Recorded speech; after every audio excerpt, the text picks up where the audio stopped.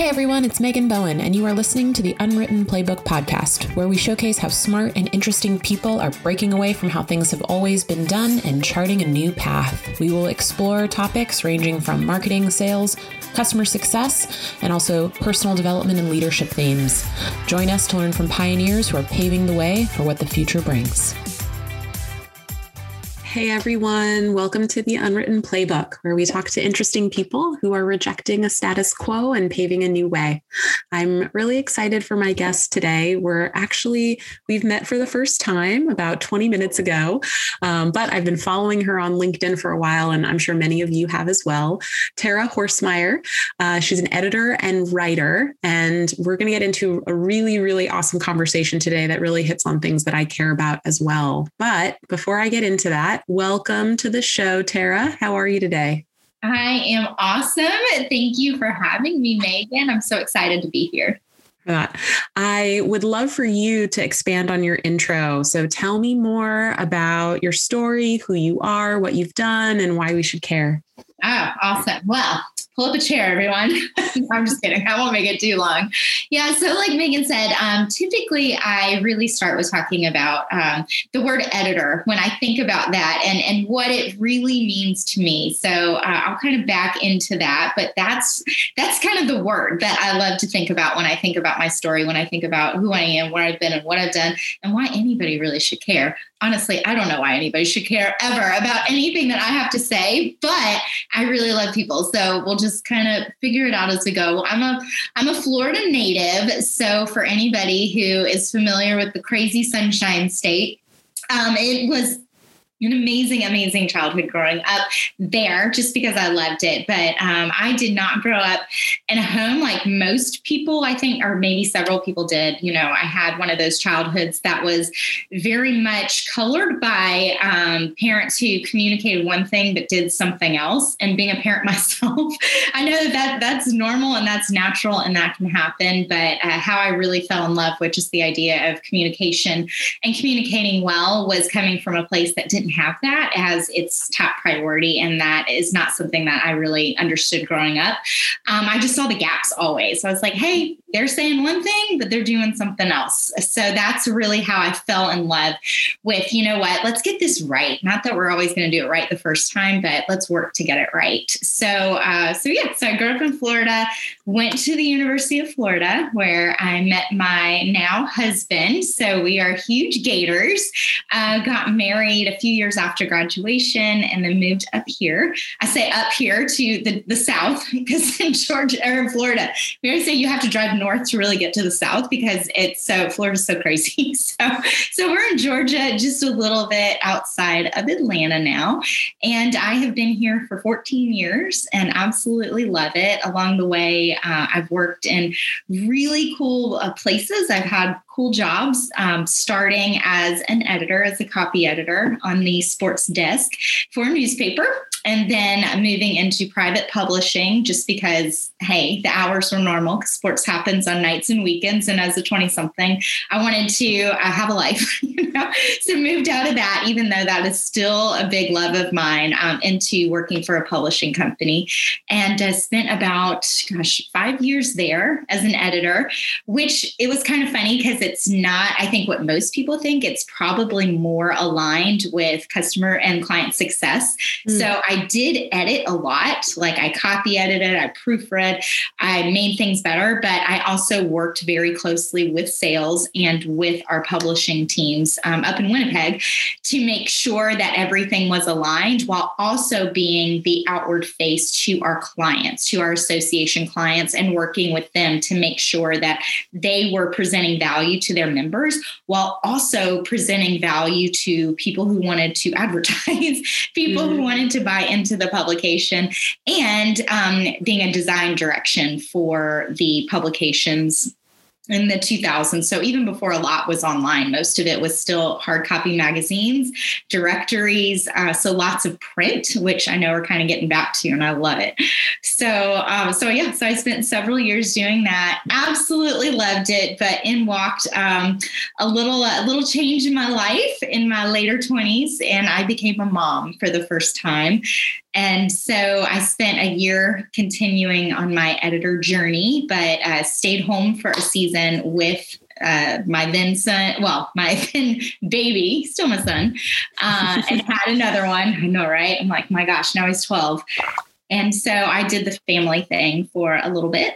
And in that time, I just, I realized I really missed working. I really missed the creative challenge. I missed the people, the daily growth that was taken when you're doing just some more tangible things, not that there's anything wrong or right with one or the other, but I missed that. So so I jumped back into the workforce and ended up working in a leadership position in our local church, which it was actually a huge church that a lot of people probably have heard of, called North Point Community Church. But in that, I was in a leadership position where I led small group leaders and volunteers. So that's where I spent my time, just kind of honing those skills of leadership before moving on to Gravy, which a lot of people know and love, and spent, oh my gosh, 2.5 years on that rocket ship. So I think when I joined, I was like, I just came on part-time and I was probably like number 9 or 10, somewhere in there. And now they've grown to like 93. So I held a bunch of different roles because, of course, in a startup,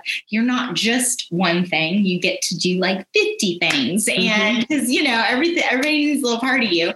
And so I think my kind of eclectic background lended itself really well to that journey. And so that's where I am today. And actually, I left in December, but I'm still very close with the team. But now I'm just pursuing freelance and just kind of one-on-one ventures as they go. I love your background. It's really a sprinkle of a little bit of everything, but I feel like, whether it was sort of leadership or sales or startup life, it just allows you to really flex so many different skills. And I think thank you for sharing sort of your inspiration and of why you love communication so much, sort of stemming from your childhood and what you witnessed and saw. I'm a huge believer that communication can either like make or break situations. And it's everything from your tone, what you're actually saying, what you're saying non-verbally. And it's a skill that you have to cultivate and develop, and can be really powerful. And you can leverage it for good, but also it can be detrimental if things aren't handled properly or well. So it's a powerful skill to cultivate. And I feel like the topic we're going to get into, we're going to touch on that a little bit as well. So let's set the stage for the rest of the conversation. I'm going to ask you, what is the status quo you reject, and why do you reject it? I reject a lot. I have a list. No, just get the list out. I'm just kidding. Let's pick the one. I think one of the biggest, if not the biggest status quo that I reject is really this need for people to be focused a lot more on just the results, that automation, the results that just really depending on not on people, but on things to grow, to change, to develop your company instead of looking at the people. So I absolutely reject not only just communicating like a robot, but really not being focused on the humans that the cost of doing business can leave in your wake. So when you think about just putting, extra pressure, putting the gas pedal on, doing a lot to maybe, send a bunch of stuff out the door, to depend on just automated everything, to actually embrace efficiency and doing things for the sake of efficiency, and instead of doing the same things for the sake of people, for doing automation and not humanization. And that's really something that I've become passionate about, that I didn't even know I was passionate about until I got into and started asking the why questions. Like, what's the point of sending all of this? Or what's the point of, blasting an email or, doing a whole bunch of things just to hit a certain number when we're losing the people that are doing it along the way? And so I don't think it's not, hey, people necessarily versus the, robots or anything, because everything has a place. But I do think it's rejecting this notion that you can get people just to do jobs and then not bring the people along within those jobs to do them well and to hit a goal. Okay, maybe you're going to get an extra 10,000 ARR, you're going to get an extra 100,000. But what is the cost that you're losing along the way when it comes to the people that you are putting in those positions to have to perform those tasks without them? I love this topic because it's, and over my 15-year career in startups, I've certainly seen, people look at their business in a spreadsheet. Right. And, look at the people on the team as costs, or, see that certain people didn't hit a goal and dismiss them as being able to be successful in their role. Right. And so many decisions are made on what the numbers say, what the data says, what the spreadsheet shows, what the report or the dashboard in Salesforce, is reporting on. And it's disheartening to me that so many of those decisions are made without actually understanding, what is the context? Who are the people? What's actually happening in real life? What assumptions went into your spreadsheet that made you think all of this could happen and then expect these people to do it?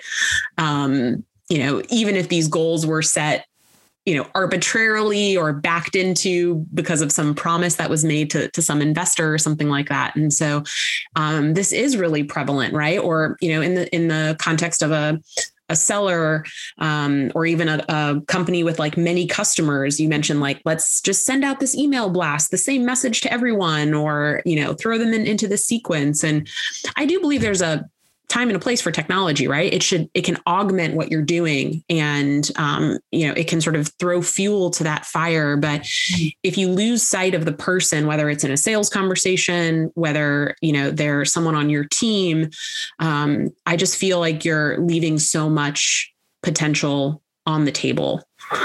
100%, 1,000%. One of the things that I say a lot is make sure that your processes are serving the people and the people aren't serving your processes.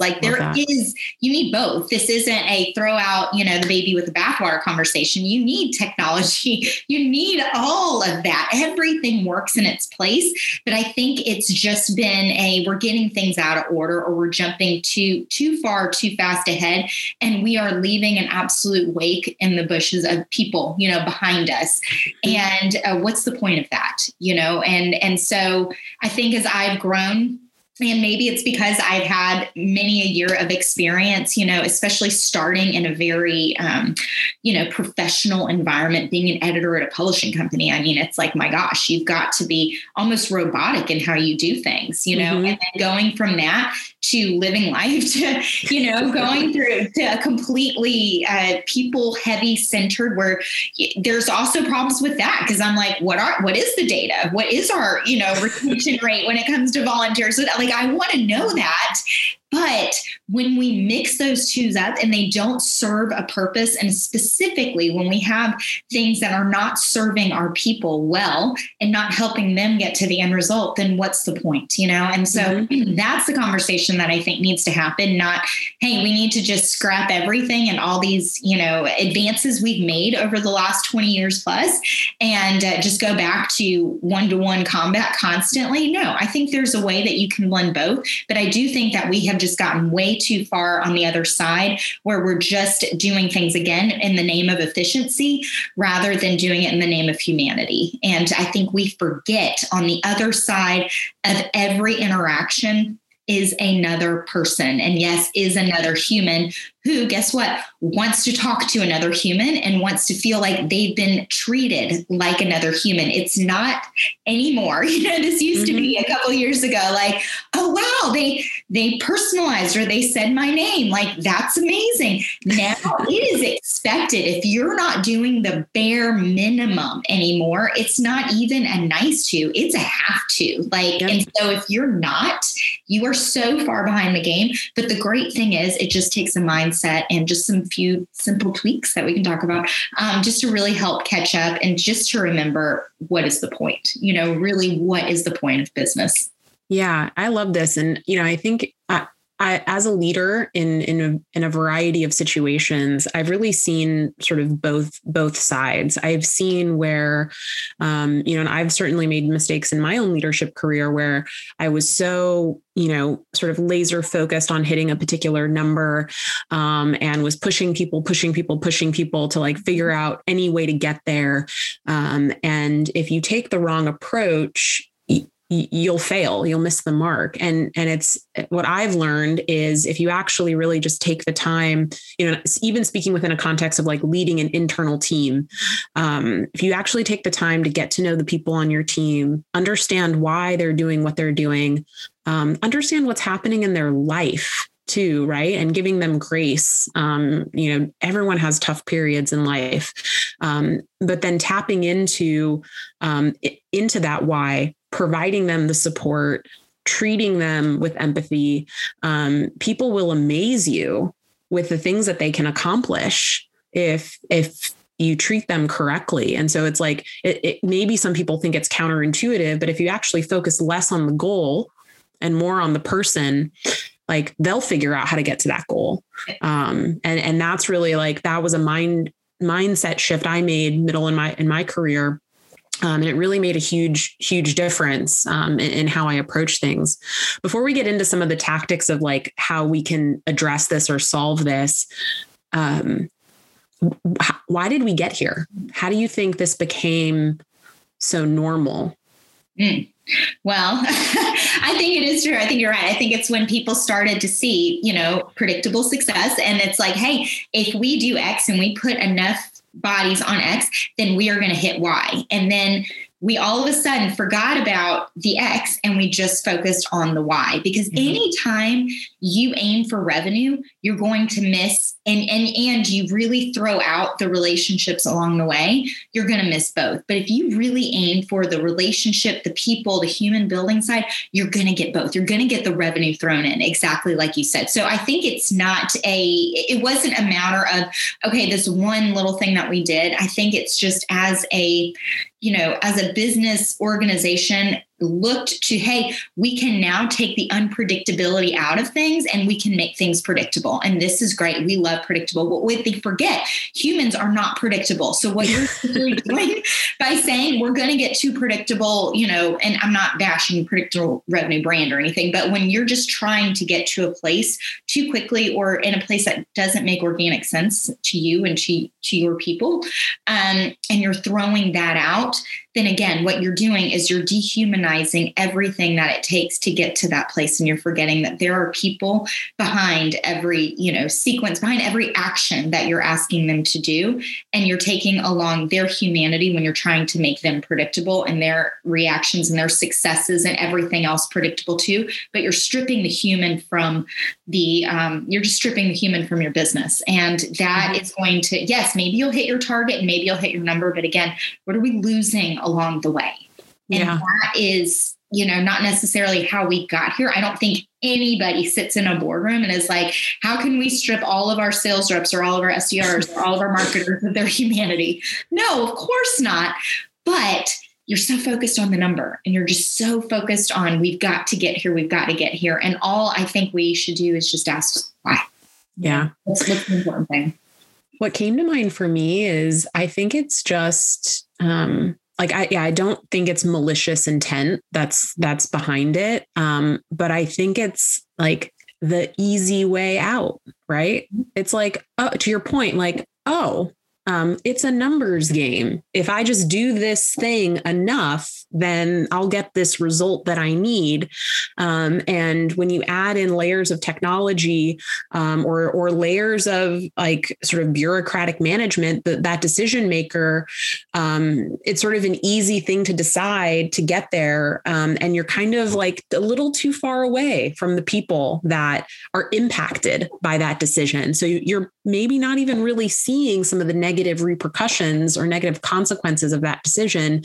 And it's just the easy way. Like I always believe that there is a way to lead with a human first approach and hit your business and revenue goals. Like you can do both, but it's hard.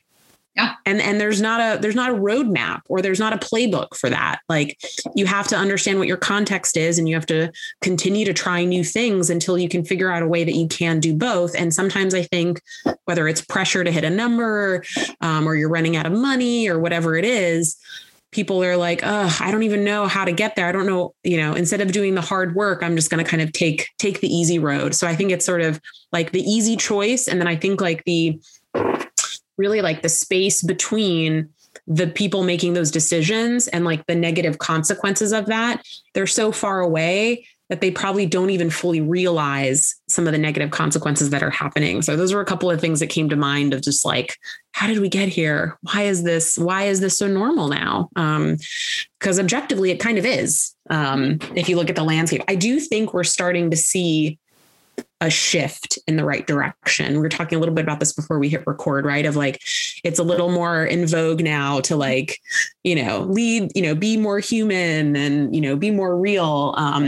So maybe a good segue, if we're kind of starting to see a little bit of that shift, what are some ways, and I know you've talked about this a lot, especially with your time, at Gravy, and even talking about, working with a large volunteer population and motivating them to get things done without a paycheck, right? What are some of the things that you've learned along the way about, how to do both, how to be successful and hit your goals, but, not lose your humanity in the process? That's a great question. And it's one that I think just gets me going, because I do think there is a way to do both. I mean, people do both all the time. We may just not see it. And you're right. It's going to potentially be messier. It's going to be harder. It's going to be unpredictable. And it's going to lead you on a journey that maybe as a manager, as a leader, you didn't necessarily tend to go on. So you're right. I think it starts, number one, with knowing your people. And it doesn't matter if you are 10 steps ahead, or removed from who's actually going to be doing the work. As a leader, you've got to come off of kind of your ledge and get down into the people, and really every decision filter it through who's going to be impacted and how is this going to change them. Again, this doesn't mean it's a wrong decision. It just means taking the time to stop and ask, and to really put a human next to that number, put a human on the other side of that quota and say, okay, not is this possible? Can they hit it? But again, it's a cost benefit analysis. What will be the cost if someone does give it all and, burns out for 30 days, races toward this number? Well, guess what? Now you've got bigger problems on your hands, Oh, yeah. Now you're going to deal with burned out employees, with churn, again, it's like, okay, maybe we hit this crazy number, but we've actually lost when you lay down the numbers, because now you're having turnover and you're having all of these other issues that, just happen when you've got something unrealistic. And when you have that gap, when you have that really, wide gap between leadership making that decision and the people who are actually impacted. So definitely first step is going and talking to them. But I think once you're there, and this is where I let it, like once you roll up your sleeves and you are that manager, you are that leader, and you do have that team, or you're an IC and you still have a team of one, even if it's just you're in charge of you. I do think that this is where the great work of getting to know your people is awesome, because the end result is not to be like, okay, let's all just sit around and sing Kumbaya and not get any work done, because I believe at our core, people want to be successful. They want to hit that number. They don't want to just hit that number. They want to blow that number out. They want to make you happy as their boss and as their leader. And they want to make themselves feel fulfilled that, hey, I did this. So I believe in my core, put those stretch goals out there. Be, be goal-oriented and target. I love that. I'm like, give me a metric all day long, because it gives me something to go after, and it's exciting and it's fun. But as a leader, I'm sitting here looking at whatever it is that we're defining as success for your new SDR, for your marketer, for your next email campaign, whatever it is, doing it through the eyes of, hey, how can this actually help this person A? We're not talking about person C, because they may have the same title, completely different people. How can it help them be fulfilled, feel successful, be more impactful, and whatever it is that motivates them to wake up every day and hit that gas, For this person A, it might be that they're going to get that big bonus and they've got a new baby on the way and they've got all these things. Awesome. I know how I'm going to motivate them. For person C, it could be something different. Like they had a really crappy experience and culture at their last company, and all they need is to feel like appreciated in a company-wide Slack message because they booked their first meeting, and it's like, but when you know those things, when you take the time to do the hard work, to get out and to get down with the people who you are leading and serving, when you take the hard time to do that, then you actually end up with so much more, because people do want to be successful. They want to crush their goals. They want to bring in revenue for the company and advance their career. This isn't either you're a soft, person or you've got hard skill. This is a mesh of both where everybody wins, and so it's not going to happen all the time, but I do think it absolutely is possible when you're holding both and not elevating one over the other. Yeah. And I think one of the things that I've also found is really powerful with respect to this, and honestly, whether you're dealing with like your internal team, whether you're dealing with a customer, whether you're dealing with a prospect, you need to create like a psychologically safe space for people. And if you can effectively do that and let people put their guard down and be real with you, regardless of that context, you're going to get to sort of either the truth, whether it's going to be a successful outcome or, hey, actually, now I'm realizing we're not going to get to that. But that sometimes is just as valuable to know if something is like not going to work versus if it is going to work. Right. And I think, I don't know whether it's social media or whatever it is, but so many people, I think, feel like, especially at work or even with prospects and customers, I have to put up this front. I have to be perfect. I have to, get everything right. And what I've found is if you can like really leverage, an appropriate level of vulnerability, and you can create space for people to just share their truth and honestly communicate what is happening, that becomes really powerful, I think, in leveraging it in all of these different situations. And I also like my firm belief, especially if you're building like an internal high performing team, that is 100% necessary ingredient that you have to establish early on if people are going to do the best work of their life, right? Or do things that they previously thought were impossible. So I think that's a really important ingredient. And I think the way to create psychological safety is, as a leader, you have to admit your mistakes. Mm-hmm. You have to lead by example. You have to be vulnerable when you're having a bad day or, something going on in your personal life is impacting your mood. Take time off to show the team that they can take time off. When someone else on the team makes a mistake, don't shame them for it. Celebrate the fact that they tried something. And, we say something at our company right now, like we either succeed or we learn. Yeah. We never fail. Right. And so, and even celebrating that when like you tried that, it's cool. It didn't work out. Like, that's awesome that you tried. Like that matters more than whatever that outcome is. And so there are really simple tactical things that people can do. And you can do that with customers, and you can do that with prospects too, right? Especially if things are like going a little sideways with a customer. It's like, oh man, like, I feel like maybe we're letting you down. Like, I'd really like to know how you're feeling and what's going on. Like things don't feel right. I want to take responsibility for my part in it. How are you feeling about things? What are you seeing? What's not working for you? Right? Like if you can approach a difficult or sticky client conversation in that way, they're going to let their guard down and open up. And then you know what you need to know to move forward one way or another. Absolutely. And you've hit it too, because, we keep kind of skirting around it a little bit, but it really comes back to communication, vulnerable communication, safe communication, anything that you can do, curious communication. When you see that there is a gap, when you see, hey, I think they're implying this, or maybe they've had a bad experience, or with your team member, maybe they're kind of giving off the vibe, or they're not communicating well in Slack, or whatever it is, that is your cue you as a leader, as a human, to lean in instead of pull back, And so I think, we try to make things so much more difficult. And this is another byproduct, I think, of trying to process too much. And to have a system and a step for absolutely everything, when it's like, literally, if this, if you and I were on a team together and we're trying to be perfect and put up this front and communicate, how are we ever going to communicate? Instead, if you just said, you know what, throw out the paper, like, how would I talk to Megan if she's having a bad day, or if maybe I said something and it didn't seem like it was coming off well, or friend, anybody, you would not sit here saying, okay, I've got to go by this script and I've got to make sure I do this and say, like, be a robot. Like, you would just be like, oh my gosh, are you okay? How can I fix this? What's going on? What can I do? What did I do?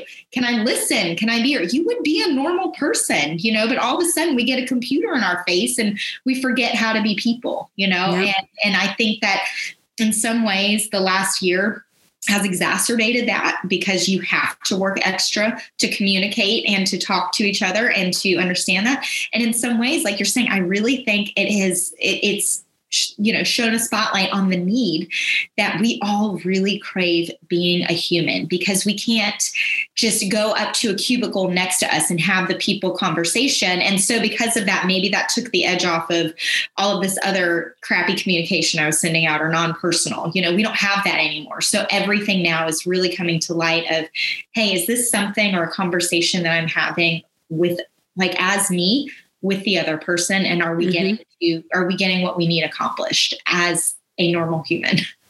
It's so true, man. I feel like we could just keep going down this thread, but to wrap us up, I have two fun questions. Would love to get your hot take on both. And so let's do a little future cast 10 years from now. Maybe robots do exist. What do you hope is true as it relates to everything that we're talking about? Yeah. Well, in 10 years, honestly, I hope that we as a people are not having to rewire who we are. I think coming out, I really hope that how we communicate with each other, how we write emails, how we, dance on TikTok, how we're on LinkedIn, how we're prospecting and having demos and meetings. I just think that if in 10 years we do nothing else, but we drop the need, again, not to not be professional, whatever that means, but I think really drop like just the need to be so cut and dry and formal, and instead just talk to each other as normal people. Just present what you need to present, ask questions, just be a normal person. So I do think that we are going in that way. And I think it's really fun, because I do think the next generation coming up, they don't know what the heck we're talking about when we say dear sir or madam. Like we're crazy. But there is going to be a gap for a while of people like me who are trained into being a formal editor that have had to basically, rewire my brain to just be a human when it comes to being professional, and that you can be serious about what you do without being serious about who you are. Yeah, I love that. That's a great quotable quote right there. We talked a lot about a lot of different things, a lot of takeaways, but if there was just one thing the people listening to this episode would remember, what would you want it to be? Well, I think be yourself, and it's so cliche that I hate it. I almost don't even want to say it.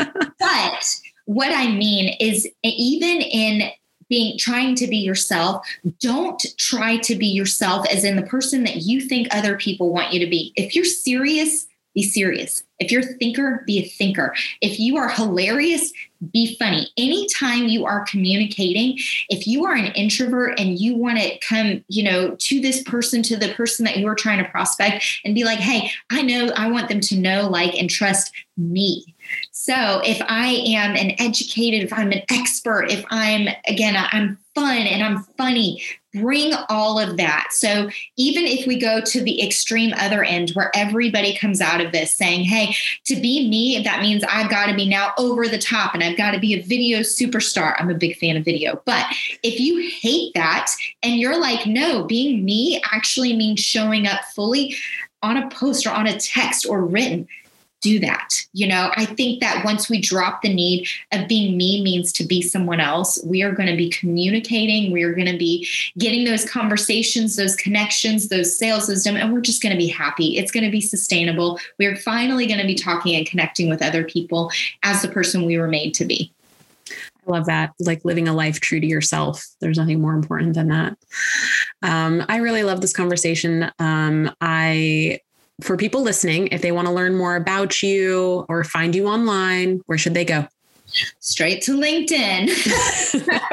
That's where I hang out. And unlike other people, my DMs aren't like crazy off the chain all the time. So shoot me a DM on LinkedIn. Tara Horstmeyer. I miss it. I love talking to people. So anytime, anywhere, that's where you can find me. Awesome. Awesome. Well, thanks again for joining the show, Tara. This was such a great conversation. I think we touched on something super important, and it was a pleasure to chat with you about this. I hope that we find an excuse to talk again soon. I hope so too. Thanks, Megan. Thanks, everyone.